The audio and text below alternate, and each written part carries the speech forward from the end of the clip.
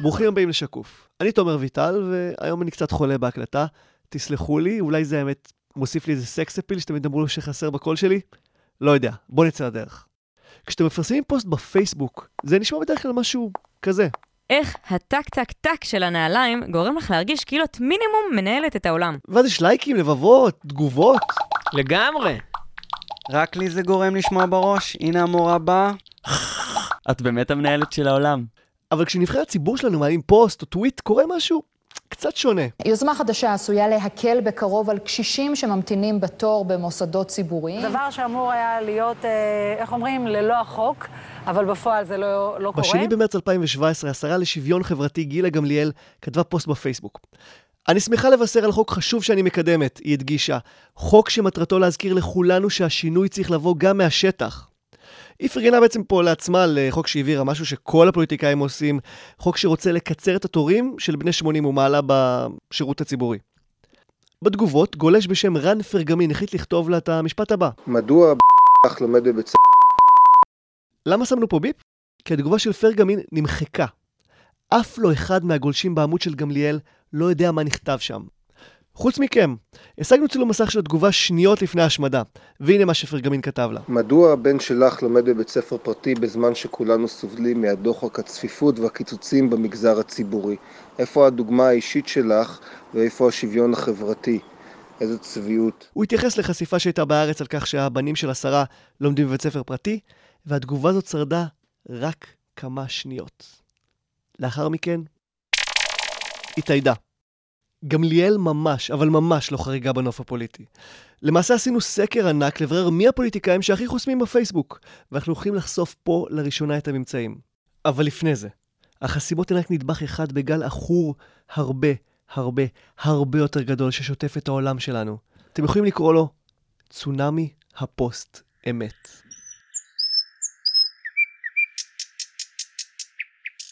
בקריית שמונה אתמול חנכנו סניף לשכה חדשה של ההוצאה לפועל, והמטרה שלי שהשירותים בפריפריה יהיו זהים לשירותים במרכז. מחזקים את הצפון, פתיחת לשכת הוצאה לפועל חדשה בקריית שמונה. את זה צייצה בטוויטר שרת המשפטים שלנו איילת שקד באוגוסט 2016. לצד הציוץ, שקד פרסמה תמונה שלה, נואמת, מוקפת באנשים שבעי רצון, כרגיל. התחיל לקבל לייקים, אנשים הגיבו, ואז זה התפוצץ. אין ספור גולשים התלוננו שלפתוח לשכת הוצאה לפועל זה לא באמת מחזק את הצפון. ההפך, הלשכה הזאת תגמור סופית את התושבים שגם ככה נחנקים, שגם ככה מתבוננים בסולם הסוציו-אקונומי מלמטה. גולשים אחרים דווקא הגנו בנחישות על שרת המשפטים. הם טענו שהביקורת פופוליסטית. הרי בזכות הלשכה החדשה, כל אלו ששקועים בחובות בקריית שמונה לא יאלצו לחטט רגליים ללשכה מרוחקת כדי להסדיר את ענייניהם. הוויכוח התלהט ותפס תאוצה, אנשים הטיחו האשמות זה בזה. עד שבאותו סוף שבוע החליט העיתונאי ניר גונטאז' מהארץ לעשות מעשה. צלצלתי לראש עיריית קריית שמונה ניסי מלכה לשאול אותו על הסיפור של קריית שמונה. ואז קרה דבר מוזר. מלכה סיפר שבכלל לא הושקה לשכה חדשה. הייתה כבר לשכת הוצאה לפועל.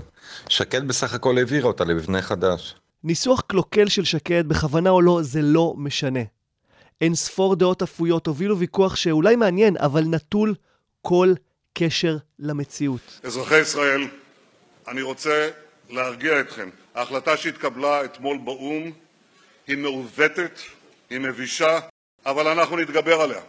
כל האמריקנים, הנשיאים האמריקנים, אחרי קרטר, עמדו בהתחייבות האמריקנית לא לנסות להכתיב תנאים להסדר קבע על ישראל במועצת הביטחון. אתם זוכרים את זה? בכירי השלטון הישראלי קראו את אובמה לגזרים, אמרו שהוא נשיא רע, הם התלוננו ארצות הברית תמיד מגנה עלינו, אך הנשיא הזה הניח לאום להתנגח בנו. הרמזים היו אוהבים, זה מה שקורה כשהנשיא דמוקרטי. במקום שיח על ההחלטה עצמה, הדיון עסק בשאלה למה אובמה תקע עוד סכין בגב ישראל דווקא בשלהי כהונתו. התקשורת בלה את הפיתיון, הנרטיב התקבע, אלא שתקשיבו לזה. אם תספרו כמה פעמים מאז 1967 אפשר כל נשיא אמריקאי למועצת הביטחון לקבל החלטות נגד ישראל, תגלו משהו מפתיע. השמרנים מובילים בפערים ניכרים. בדקנו. רייגן עם 21 העלמות עין מהחלטות נגד ישראל. ניקסון 15. בוש הבן אפשר למועצה להתנגח בישראל 6 פעמים. ביל קלינטון 3. אובמה? פעם אחת בלבד. קצת לפני החלטת מועצת הביטחון, במאי 2016, התקשורת הישראלית הכתירה למירי רגב כתר ניצחון, ביטול חוק הספרים. החלטתי לבטל את חוק הספרים. הוא החטיא את מטרתו העיקרית. מחירי הספרים עלו ונפגעו ופגעו באזרח. קודמתה בתפקיד, השרה לימור לבנת חוקקה חוק שנועד להגן על תמלוגי סופרים, אבל מה קרה? המחירים נהיו גבוהים יותר. כל ספר עלה יותר. אז בשם הוזלת יוקר המחיה הקדישה רגב אין ספור שעות מזמנה כדי לבטל את החוק שחוקקה לבנת. מירי רגב כופפה ועדות, סופרים והוצאות לאור שהסתייגו משינוי הכיוון, וניצחה. החוק בוטל, ורגב חגגה. ניצחון אדיר. תקופת ההגנה לספרים חדשים הוסרה. נקבע שמ-1 בספטמבר 2016 חוק הספרים מבוטל. אלא שיש פיסת מידע רלוונטית שלא הופיעה בהודעה לעיתונות של רגב. חוק הספרים המקורי נחקק כהוראת שעה. זה אומר שהיה לו תאריך תפוגה. מה היה התאריך? פברואר 2017. כלומר, גם אם במקום רגב בלשכת שרת התרבות הייתה יושבת רובוטית, אילמת וחרשת, חוק הספרים היה מתבטל זמן קצר לאחר מכן. כל הדוגמאות האלה זועקות את הביטוי שנבחר על ידי מילון אוקספורד כמונח שנת 2016. פוסט אמת. פוסט אמת היא תרבות פוליטית בה מדגישים רגש ודעות במקום אמת ועובדות. דעת הקהל בפוסט אמת מעוצבת על ידי העטיפה ולא מה שבתוכה.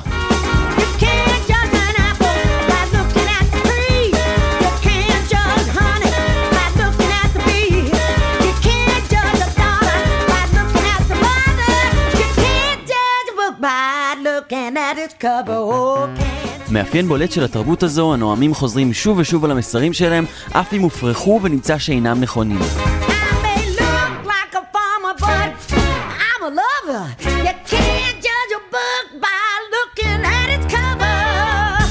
פוסט אמת זה לא רק עובדות שאינן נכונות, אלא בעיקר התופעה שעובדות הן כבר לא העיקר. Got 306 electoral college votes. I guess it was the biggest electoral college win since Ronald Reagan. You guessed wrong! זה הקומיקאי ג'ון סטיוארט, הוא אחד מעיתונאים וקומיקאים רבים מאוד באמריקה שהיום משתדלים לפרק כל משפט שהנשיא דונלד טראמפ אומר. The murder rate in our country is the highest it's been in 47 years, right? Did you know that? 47 years. I'd say that in a speech and everybody was surprised because the press doesn't tell it like it is. No, they were surprised because it's not true. בוויקיפדיה מספקים דוגמה נוספת, לא רע בכלל של פוסט אמת. מסתבר שאלו שדחפו להיפרדות בריטניה מהאיחוד האירופי חזרו בכל מקום אפשרי על הטענה הבאה. שחברות באיחוד עולה לממלכה המאוחדת 350 מיליון פאונד מדי שבוע. העובדה שזה נתון מומצא לחלוטין לא הפריע לנואמים להשתמש בו עד ליום ההצבעה. 350 million a week. Every week we send 350 million pounds to Brussels. ב-1975 חוקרים מסטנפורד חילקו לסטודנטים מכתבי התאבדות. הם אמרו להם שחצי מהמכתבים אמיתיים וחצי מזויפים. ואז ביקשו מהסטודנטים להבדיל מה זה מה. הסטודנטים ניחשו, ואז החוקרים נתנו להם ניקוד. לחצי נאמר שהם צלפים, שהם צדקו כמעט בכל ניחוש שהם עשו. לשאר הסטודנטים נאמר שהם ממוצעים, שהם קלו בפחות מחצי. בפגישה הבאה סיפרו חוקרים את האמת. הם דרגו את הסטודנטים באופן שרירותי לחלוטין.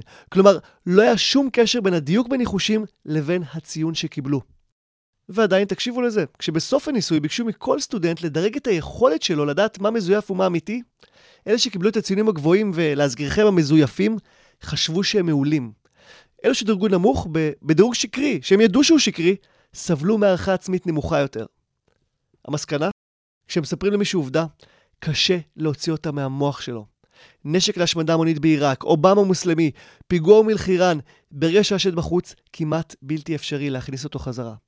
אין ספור מחקרים שקראנו לפודקאסט הזה הוכיחו שוב ושוב שאנשים מחבבים נתונים שתומכים בהשקפת העולם שלהם. ברגע שנתונים סותרים את ההשקפה, אז הם רק עוד יותר מתבצרים בה. העיתונאי הבריטי מייקל דיקון סיכם את זה יפה. אחרי הבחירות בבריטניה הוא אמר שפוסט אמת עובדת כי עובדות הן לא פטריוטיות. הדבר היחיד שכן עובד זה רגש. Facebook is a crime when people have too much time sending me requests, IQ and brain tests. It's no fucking joke. I don't like to super poke scrapulous hotness, update my status. I'm getting bored of Facebook.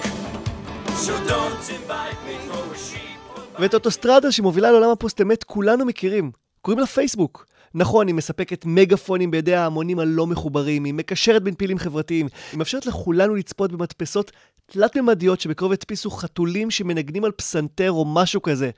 אבל יש משהו נוסף. היא מאפשרת לראשונה ליוצרי המציאות לתווך לנו אותה. היא הופכת כל אדם למוציא לאור. ואיך לדעתכם יוצגו הדירות של מתווך דירות בכתבה שהוא הבמאי שלה? תחשבו על זה רגע, התקשורת יכולה לברר עד מחר את העובדות, לבדוק כמה פעמים אובמה הסתייג ממדיניותה של ישראל, או אם יש כבר לשכת אבטלה בקריית שמונה. אבל אם הציבור צורך את החדשות ישר ממי שיוצר אותם, הפוליטיקאים, מה זה משנה? אז ככה, בכנס דיג'יט שנערך במרכז הבינתחומי ב-2016, גילו שבישראל 45% מהצריכת החדשות נעשית או דרך האינטרנט או דרך רשתות חברתיות. זאת פרופסור קרין נהון, חוקרת ומרצה בכירה בתחום פוליטיקה של המידע ונשיאת איגוד האינטרנט הישראלי. זה נתון יחסית נמוך, אם אנחנו משווים את זה לארצות הברית, ששמה בבדיקה האחרונה שנעשתה לפני כמה חודשים, דובר על כמעט 75% שאנחנו צורכים דרך הרשתות החברתיות והאינטרנט. תעשו בדיקה. תשאלו אנשים מתחת לגיל 25, מתי בפעם האחרונה הם צפו בחדשות ב8 בערב. אני שואל את זה מדי הרצאה. יד אחת, אולי 2 מתרוממות. הם מקבלים את החדשות מהפייסבוק, מהטוויטר, מהוואטסאפ. וברגע שהפוליטיקאים יכולים עכשיו לדבר מעל הראש של התקשורת, ישירות עם הציבור, ללא דין וחשבון, הם יעשו מה שכל מול מן המניין יעשה. יציירו מציאות מעוותת שאך ורק מחמיאה להם. זה אנושי, זה הגיוני, ומכיוון שכעת הם יכולים לייצר דיונים סטרילים, זה בדיוק מה שהפוליטיקאים עושים. חוסמים גולשים ביקורתיים, מנומסים ככל שיהיו, ומונים מהם להגיב בדפים שלהם. אז אחד הפרויקטים שקידמתי לאחרונה זה סקר חסימות הגדול. הפצתי אותו ברשתות החברתיות, בצינור לילה, במאקו. ביקשנו מגולשים למלא נתונים על מחיקות וחסימות. והנה לראשונה הנתונים המלאים.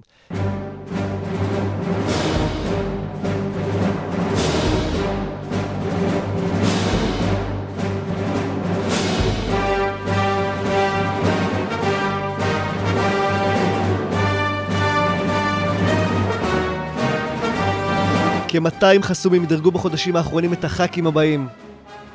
במקום הראשון, ראש הממשלה בנימין נתניהו. במקום השני, הטוען לכתר יאיר לפיד. במקום השלישי, גלעד ארדן. מסתרחים מאחורה, נפתלי בנט, ענת ברקו וזהבה גלאון. אלו הפוליטיקאים החוסמים ביותר במדינת ישראל. בסקר ביקשנו גם דוגמאות וצילומי מסך. הנה כמה דוגמאות. רן למשל נחסם מהדף של לפיד לאחר שענה בערבית תגובה פרו-ישראלית לגולשים ערבים שכתבו כתובות נאצה. רפי הציג בתגובתו את יאיר לפיד כאיש שמאל שפוי ונחסם. דן שאל את נתניהו היכן 18 מיליארד השקל שהוא הבטיח לצפון ונמחק. ארז ביקש ממשה כחלון לעמוד בהבטחת הבחירות שלו לפרק את מונופול הגז. עמית שאל את שלי חימוביץ' מדוע היא לא יוצאת כנגד הוועדים של חברת חשמל והנמלים. אייל תהה בדף של זהבה גלאון מדוע כתבה פוסט שהגן לזורקי אבנים, ושאל אם היא הייתה מסכימה שיזרקו עליה אבנים. כל התגובות האלה נכתבו בנימוס, ללא גידופים, על גבי פוסטים פוליטיים, לא באיזה פוסט עם תמונה של תינוק חדש במשפחה. אבל לא כולם חושבים שיש איזושהי מניעה מנבחרי ציבור לעשות כאוות נפשם בדפים שלהם, בדיוק כמו שאתם עושים. הנה עורך דין אלעדמן, יושב ראש העין השביעית והפרשן המשפטי שלה. בכל מה שנוגע לפייסבוק ולפלטפורמות מקבילות אחרות, אני לא מכיר שום חובה חוקית שחלה על פוליטיקאי לנהל דף פייסבוק, להגיב למישהו בדף פייסבוק, או להשאיר תגובה על קיר הפייסבוק שלו כשהוא לא אוהב אותה. פייסבוק הוא עדיין לא כלי ממשלתי רשמי. אבל מעבר לעניין החוקי, מהתחקיר שביצענו עולה שהדפים האלה ממומנים על ידינו. אנו משלמים על הפוסטים לפחות 500,000 שקל בשנה. על הצוות הפרלמנטרי שמגיב וחוסם, השכר שלו יוצא מכיסנו.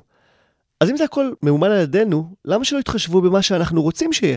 למה שלא יקבעו כללים? זה כבר טיעון שהולך כמה צעדים קדימה.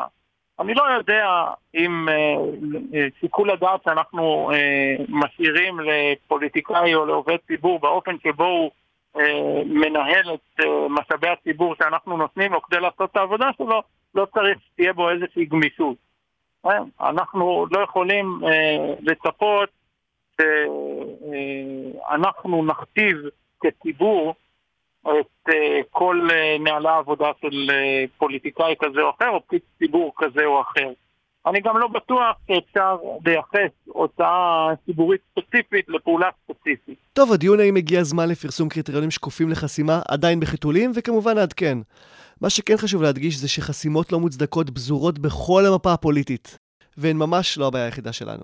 היה מחקר בתקופת הבחירות בארצות הברית, שבה גילו ש35% מהשיח באתר, בפייסבוק של דונלד טראמפ, היה מלא או בטוקבקים בתשלום או בבוטים. זאת שוב פרופסור דון. ראינו גם משהו מאוד דומה בבחירות בארגנטינה. בארץ, למיטב ידיעתי, עוד לא עשינו סקר כזה, ועוד לא עשינו מחקר כזה. ויש גם מקום לאופטימיות. פייסבוק, אגב, לאחרונה ניסתה להתחיל לטפל בזה, אני לא בטוחה שהיא תצליח, אבל לפחות היא מתחילה לנסות. בקצרה, הגיע הזמן לעדכן את המציאות לעידן בו כיכר העיר דיגיטלית. הטכנולוגיה מתקדמת מהר יותר מהחקיקה, אבל אנחנו לא הולכים לחכות לחברי הכנסת.